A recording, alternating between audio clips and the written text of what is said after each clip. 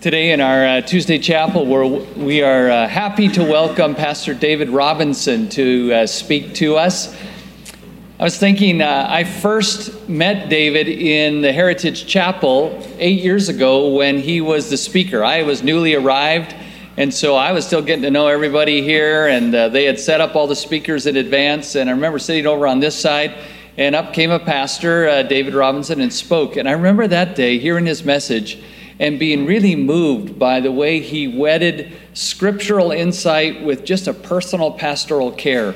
And over the last 8 years, David and Eva have become dear friends for Linda and me, and I count it a real privilege to be a colleague in ministry with him. David also works with Heritage. He's a full-time pastor, but also directs our biblical counseling graduate certificate. So he does some teaching here as well as just pastoring, and has a real heart for the church, real heart for people. And I think you're going to be blessed today as he comes and opens God's Word to us. So would you join me in just giving him a nice warm welcome as he comes?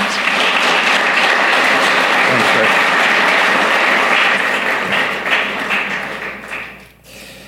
Rick. You are very kind. Thank you. Thank you, Rick. And I texted this morning Dr. Reed, and I said I always count it a privilege. There was a time when during our church, my wife and I had to do some work with the youth group. Oh, I found that exhausting. So if you're going into youth work, man, I just have a ton of respect for you. But we led the young adults group for a long time, and we loved it. We did a Bible study also with Conestoga College, and my wife and I just seemed to gravitate to this age group. So thank you for coming this morning. Thank you for being part of this, and I thank the school for entrusting me with the privilege of opening up God's Word. Psalm 121 is what we want to take a look at this morning. When people come and talk to myself about maybe matters that they're going through, I often think it's Psalm 121 that they're struggling with. If they had to write a test about the help of God in a seminary or in a Bible college, you could get the right answers. But in life, it's not that we don't know that God is our help. The question becomes, where do I find God's help? What does God's help even look like? So people will come and they will talk about their struggle with addiction, whatever addiction that may be. Some people may just come and they're talking about their panic attacks or their fear, their anxiety. Some may come and say, I know someone, or I'm just struggling. I cut myself. It started early, and I just cannot. That is my go-to. It still is my go-to, and I can't talk about this with anybody. And I don't know what to do with it. Maybe there's some abuse in the past that they've never actually talked about with anybody. And anytime it comes up in their mind, they seek to suppress it. And if you were to say, well, you need to find your help in God, it's like, yeah, I got that answer right in school. I just don't know where his help is. What does God's help look like to someone who's been damaged, or as they perceive themselves, damaged, and they just can't get beyond that? So that shapes how they interact with others, it shapes how they interact with themselves, and it shapes how they interact with God. What about those who struggle with a certain eating disorder, or just understanding what forgiveness looks like in terms of how they look at their past or what others have done to them? Pornography, same-sex attraction, anger, envy, pride, hurt. Is God going to help me? Well, everybody would say, yeah, but just where? How does this help? And leading up to Psalm 121, Psalm 119, as you will know, is the longest psalm. You ever wonder why it's the longest psalm? This is, and you can talk about this with me afterwards, but this is why I think it's the longest psalm. Notice verse 1, how happy are those whose way is blameless, who walk according to the Lord's instruction. I think this is the longest psalm because that's one of the greatest struggles in the Christian life. We'll say verse 1 and we'll say, absolutely, I'm in. I want a blameless walk. I want to be happy. I want to walk according to the Lord's instruction. And God basically says in Psalm 119, you need over 170 verses of this because you're going to struggle with it. It is going to be one of the greatest struggles, to a blameless walk before God. I mean, even verse 9, how can a young man keep his way pure? How can a young person keep their way pure? By keeping your word. It can't be that simple. But that's the struggle, 170 verses of struggling.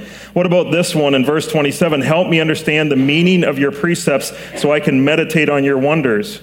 Why did he need to say that? My life is down in the dust. Give me life through your word. My life is down in the dust. That's verse 25. We can identify with that. I need over 170 verses. I need God's help. I need over 170 verses of God's help. Or the immediate one before that, 120, is our life in this world. Do you ever get tired of this world? You ever just grow exhausted of the battles that you're going through and the battles of your heart? He says this, I have dwelt too long with those who hate peace. He's basically saying, I'm about to give up. And I know God is my help, but where do I even find help? So that's what we're going to take a look at this morning. We're going to take a look at the two questions. We're going to divide it up, verses 1 and 2. We'll ask the question, will I even find help? Some of you may be at a place where you say, well, I've struggled with this so long, I've just basically given up. In fact, I talked to someone just recently who was struggling with pornography, and they said that the place that when they look back on their struggle, they said, this was the time when it began to impact my life the most. They said, I gave up. I just gave up fighting. And we might look at that and say, well, why would you? Because it's exhausting. It's painful. And it might not be pornography, but it might be something else for you. And you just say, I gave up. I gave up long. I'm a believer, but I accepted that part of my life. And so we begin with the question, will I even find help? And then verses 3 through 8 is this wrestling with, what does help even look like? And interestingly, but not unexpected, Psalm 121 brings us to a place where we say, oh, that's the help of God. I'd have never looked for help there. But if I understand God's help this way, that helps me with the various things that I'm going to go through. So let's do that. And before we do that, let's have a word of prayer. Let's pray together. Father God, thank you for each person here. We want to come before you and just acknowledge that we are all in need of help. We are humbled by your word. We are humbled by this journey. We are humbled with the weight of holiness. We are humbled by the conforming to this culture that we so often cave into, and the need to be transformed by the renewing of our mind. And sometimes we confess we fail, we give up, we grow discouraged. We can tell others how to live their lives, but Lord, our life just seems to be a mess, and there is no help. I know you're our helper, but where is your help? So for those who have given up this morning, for those who are filled with guilt and shame, Father, may they find their help, and may it begin once again their battle, their journey into grace. We pray this in Jesus' name. Amen. Let's read Psalm 121. I lift my eyes towards the mountains. Where will my help come from? My help comes from the Lord, the maker of heaven and earth. He will not allow your foot to slip. Your protector will not slumber. Indeed, the protector of Israel does not slumber or sleep. The Lord protects you. The Lord is a shelter right by your side. The sun will not strike you by day or the moon by night. The Lord will protect you from all harm. He will protect your life. The Lord will protect your coming and going, both now and forevermore. What word do you think God wants us to notice? Right? Protector. Protect. So here's the first question from verses 1 and 2. Where will I find my help? Where will I locate my help? Now, I think that's interesting. The first thing he says, I will lift my eyes toward the mountains. If you have to lift your eyes towards the mountains, that means your head starts down, right? Your eyes are down. Verse 1 allows you to grieve. Verse 1 says, there will be suffering in your life. The psalmist actually begins with his head down, and it's almost like he's in despair. You know those people. Maybe you're one of those people where they just walk like they have the weight of the world on their shoulders. They walk slumped, their head is down, and the pain is just too much. And the psalmist is like that. He starts with his head down, his eyes are down. In other words, Christians are permitted, even encouraged, to express their grief with cries of pain and with questions of where is your help. Interestingly, the two places that the psalmist refers, so where will I even find help? Verses 1 and 2 talk about the big picture. Our sufferings can often define our theology.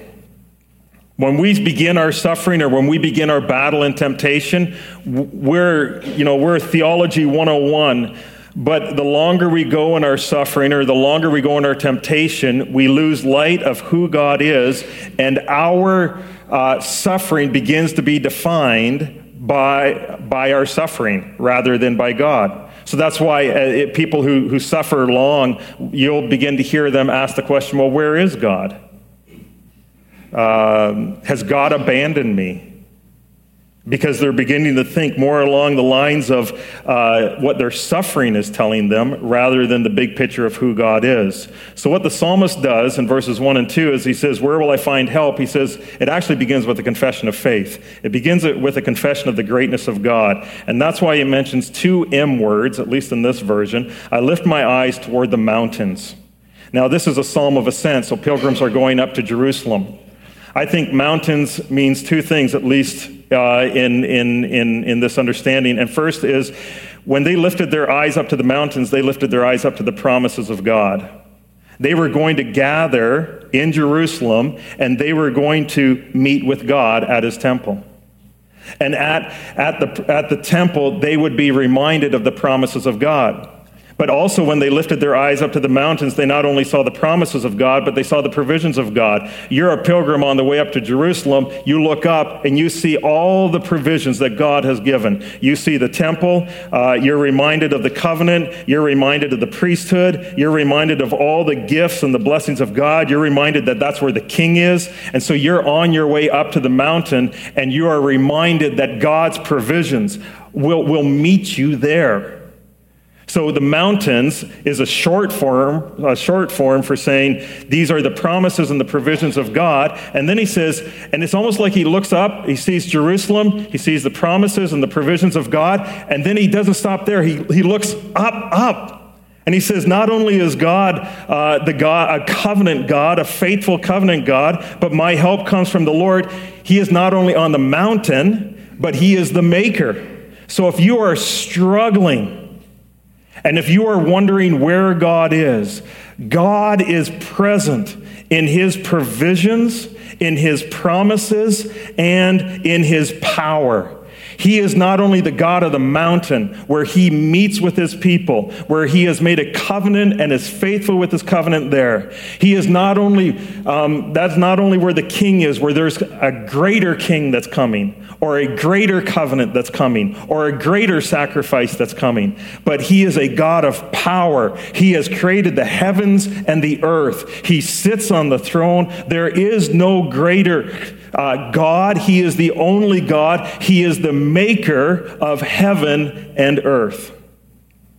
That is your helper. Now, if you are wondering if God can help, he is on the mountains. He is the maker of heaven and earth. The power, the promises, the provisions of God in your struggle. Now, what do you say? Well, that's good because I've always experienced God as a more distant God anyway. I understand his power and I understand his promises, but I'm just not sure they're for me. Or I understand his provisions, but I hear other people who have worked through their addictions or whatever struggles they're going through, but it just seems basically that God's abandoned me. Why am I left struggling? And in fact, why am I left struggling? And so often I just don't seem to make any headway or any spiritual growth. And then why in church can we not talk about these things and just say, God, this is where I'm at and I need your help and I need others to come around me? What happens when we begin to have a confession of faith like this? If this is our only place to start this morning, what happens? Remember Shadrach, Meshach, and Abednego? I love this. They stand before the most powerful man in the world, and when they're asked to stand or to bow down before the Lord, this is what they say. If the God that we serve exists, then he can rescue us from the furnace of blazing fire. And he can rescue us from the power of you. Do you believe that? That God can rescue you from the power of whatever you're going through? That you don't have to give up today? And listen to this, but even if he does not rescue us, we want you as king to know that we will not serve your gods or worship the God statue you set up. What a powerful statement. What happens when you begin to see the mountains and the maker? You begin to talk like Shadrach, Meshach, and Abednego. You begin to say, I don't know how this is all going to work out, but one thing I do know is I serve a God who is filled with promises, filled with provisions, and filled with power. He is the maker of heaven and earth, and he will see me through this. And so when people come and talk and they say, you know what, I don't get God, then we begin to ask them the question. If you have a friend who's going through this, ask them the question, where do you find help? Where do you find your help? Do you find your help on the mountains? Do you find your help in the Maker? Because when we serve a God like that, it's like he unleashes us to be able to say, I don't know what God's going to do with my journey. This may be a lifelong battle, but I want you to know, whatever that battle is, that we will not serve your gods. I will not serve that God. I will not worship that God. I am set free by Christ and his power through his promises, given his provisions to stand and count the name of Jesus. So sometimes it just begins a confession of faith, a confession of the greatness of God. Well, practically, what does that help look like? We'll just look at these things, verses 3 through 8. If you're going through something difficult, let's say you're just going through something very painful, what is one of the first things that you do? You're going to call a friend, right? You're going to text a friend. You're going to Snapchat a friend and say, I'm broken. Why is the first thing that you do, you Snapchat a friend? I think it's because, and this is verses 3 and 4, you're saying he will not allow your foot to slip. You're saying, my foot's going to slip right now. I'm about to slide into whatever I go into. Anxiety, fear, I'm just frozen. Or this happened to me and I'm overwhelmed and my foot's about to slip. Why do we phone a friend? Because we want somebody, we want anybody to know and to understand, right? You're not looking for an answer at that point. You're not looking for someone to do this and preach a sermon to you. You're just looking for someone to come and that they would know. So, in whatever disappointments or whatever suffering you're going through, where do you find the help of God? If you were to say to God, God, this is what help would look like in my life, what is the first place that God offers help? He doesn't solve your problems often. You will have to journey through difficulties. We will say, God, if you're a God of help, then stop this in me or change me right now. And God's word says he's basically he's going to lead us through the waters, right? He's going to lead us through those waters. Where we don't often look for God's help is that we know that he knows. Do you know that God knows? Listen to what he says. He will not allow your foot to slip. Your protector will not slumber. Indeed, the protector of Israel does not slumber or sleep. I love this poetry, right? Do you not just love this? God says, or the poet says, he does not slumber. And in other words, he's always awake and alert. But this is what we do, and this is what I do with God. God, I know you don't slumber, but do you sleep? Right? Why does he say slumber and sleep at the end after he said slumber? Because we trust God that he will not slumber, but we don't fully trust God. God, I need to, it's like you're watching somebody sleep. Are they sleeping or are they sleeping? And it's like, God, I know you're not going to slumber. I know you're going to do a good job with looking after me, but do you sleep? And God's basically saying, I don't slumber, I don't sleep, I am awake, I am aware, I am ruling, and I know everything that's going on.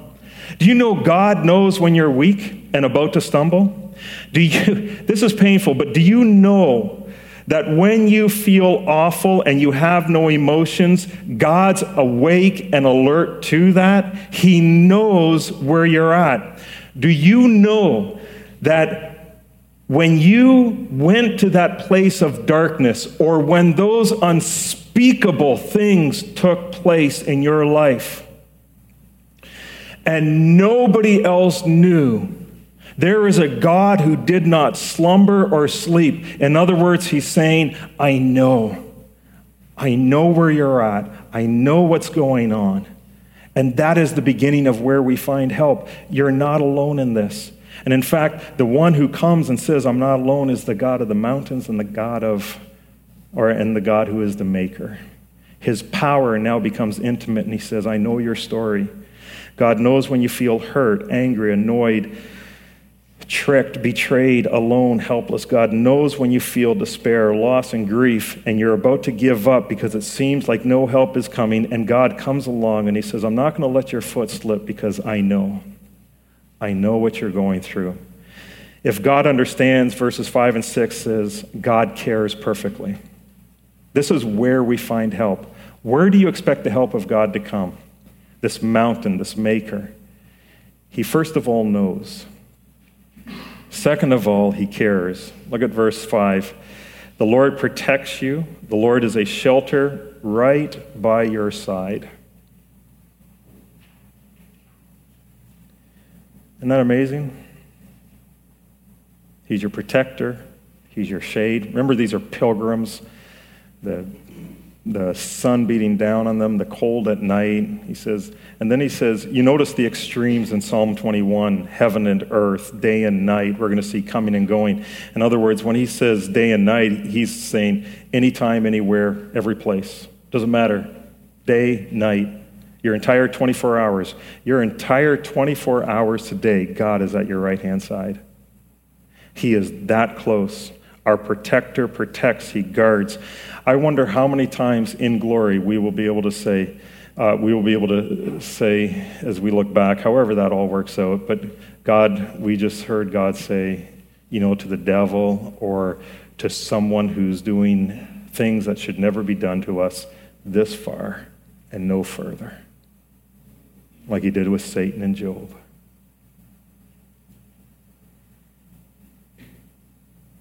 You see, God is at your right-hand side. That's a precious, precious moment for us. This mountain, this maker, promises, provisions, power, protection, whatever it is, he's there. And he will walk through us, through the waters and the fire, but he never leaves us. And because he never leaves us, he never forsakes us. So you say, my foot's about to slip. God knows. My foot's about to slip. God's right there. And what is he doing? He's sheltering you. He's saying this far and no further. And then verses 7 and 8. Sometimes when people are struggling with the where question, they're saying they're frozen.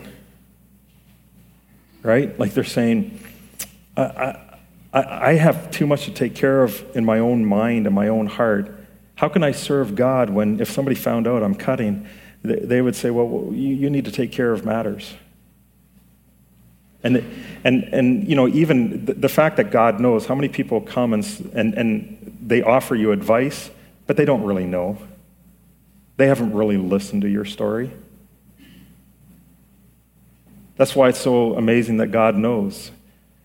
And a God who actually knows is a God who is at your right-hand side, protecting you.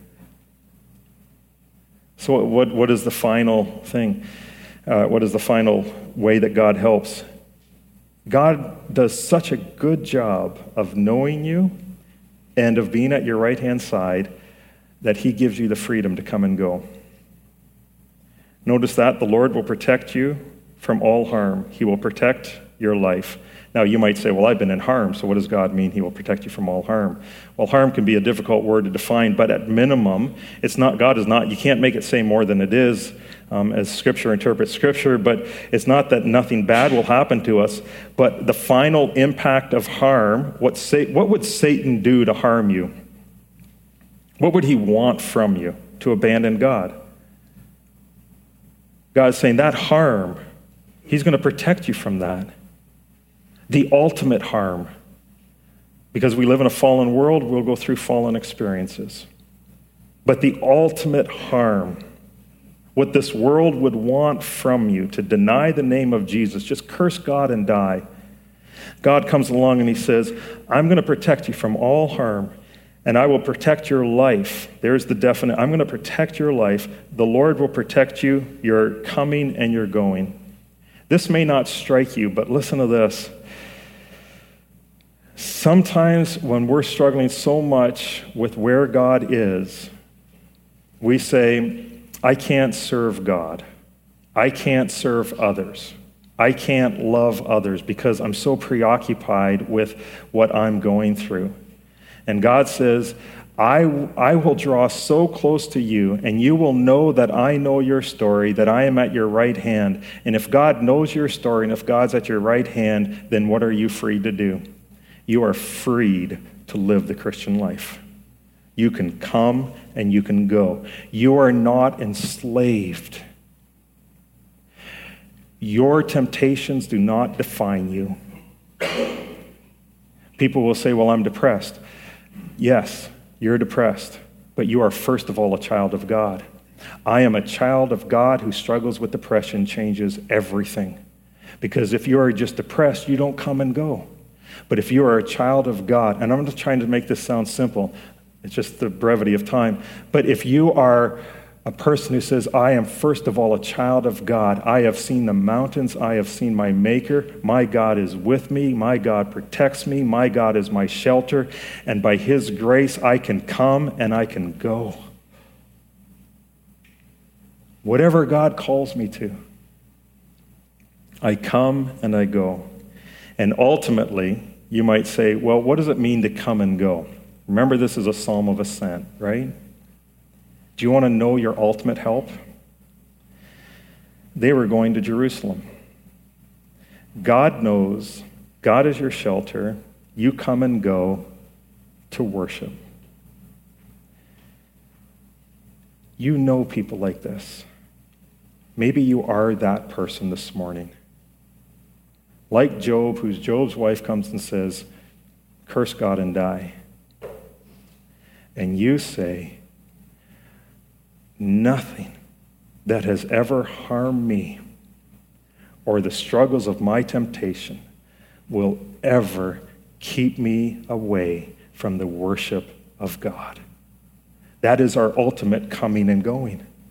Our ultimate coming and going is saying, even if God does not rescue me from this furnace, I will not bow down to this God. There is nothing that will separate us from the love of God, which ultimately means there is nothing that will separate us from the worship of God. And so, the Lord will protect your coming and going both now and forevermore. So you struggle with an addiction. You struggle with a panic attack. You struggle with cutting, abuse in the past, doubt, eating disorder, forgiveness, porn, same-sex attraction, fears, anger, envy, pride, hurt. One of those things, all of those things. You say, I know God's a help, but where do I find help? It begins with a confession of faith. After the confession of faith of Mountain and Maker, we look for God in unusual places. He knows my story. He doesn't abandon me. He's right by my side. And he will work in such a way where I will come and go in the worship of God. So on those lonely nights when you're struggling, he will work in such a way that you are able to say, God, you know what I'm going through. You know my guilt and shame, or you know my struggle. You're still there. And for that, I worship you. And when we are worshiping God, that's our greatest freedom. That's why we were created, to be in fellowship with God and to reflect his glory. So you are not defined by your struggles. You are not defined by your temptation. Your help enables you to worship God so other people look at you and say, I know some of their temptations, and I know some of their pain, and I know some of their story. And they worship God. And they glorify God. And so if they can do that, by God's grace, I can learn to do that. And they come to you and they say, well, why are you still worshiping God when that took place? And you say, I knew God was my help. I just didn't know where God was helping me. He's helping me because he knows my story. He forgives. He heals. He grows. He never left me. And he gives me grace to worship. That's my prayer for you, that you would have grace to find freedom in worship because of the mountain, the maker. He knows he never leaves. You come and go. Let's bow in a word of prayer.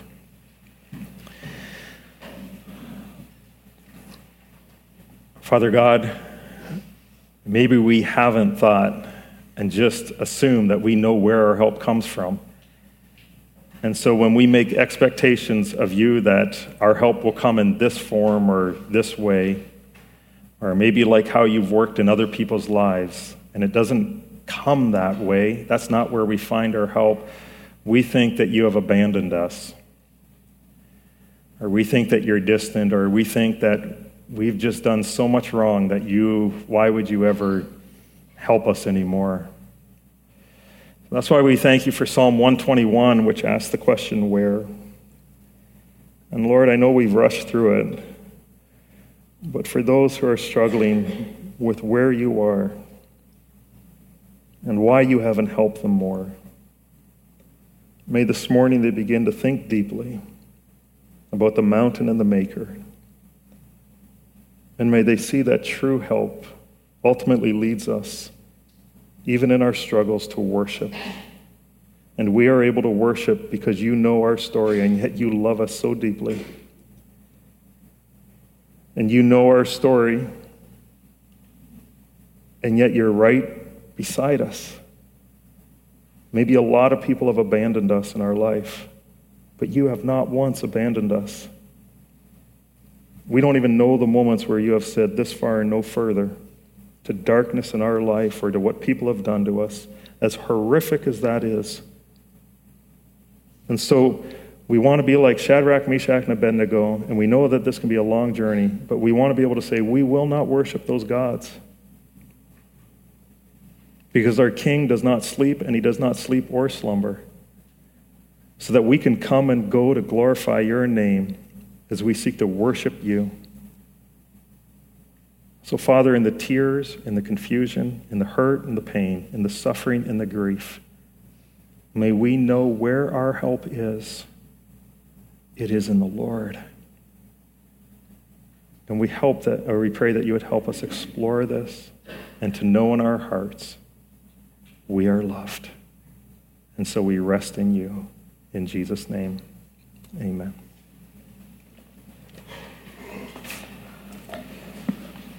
You know, we're just a minute or two early before they're ready to receive us down below. And I think this is a kind of a holy moment here as we hear the word of the Lord from Brother David. Here's what I'd like us to do. We're a community. In fact, this psalm is a psalm of ascent, which was sung by the people of God as together they journeyed toward Jerusalem to worship. And in a sense, we are on an ascent. We are journeying together. And so before you leave today, I'm going to give you a moment, just a couple minutes. You can make it longer if you choose to, but I'm not expecting that. But I'm going to invite you either to, just with somebody next to you or two people next to you just to pull in, and maybe at least one of you pray for all of you. Or maybe you say, I could really use prayer. And you could say a little, or you could say a little bit more than that. Don't have to be specific, but you could say, I could use prayer. We want to be those who walk with each other, that you don't walk alone. Not only is God with you, but your brothers and sisters are. So before you leave, would you take just the next couple minutes, and would you pull together with at least one other person, maybe two other people, whatever, and if you both choose to pray out loud, that's great. If one of you just prays, that's great. If you just want to hunker down and you say, I just need to talk to the Lord by myself, that's great. But take the next few minutes, and then after you prayed, we'll just filter out. But kind of keep it as a quiet place in this space. If you want to talk, go out there, and we'll meet you down for lunch in a minute. But let's take a couple minutes and pray for each other. Can we do that? Let's go.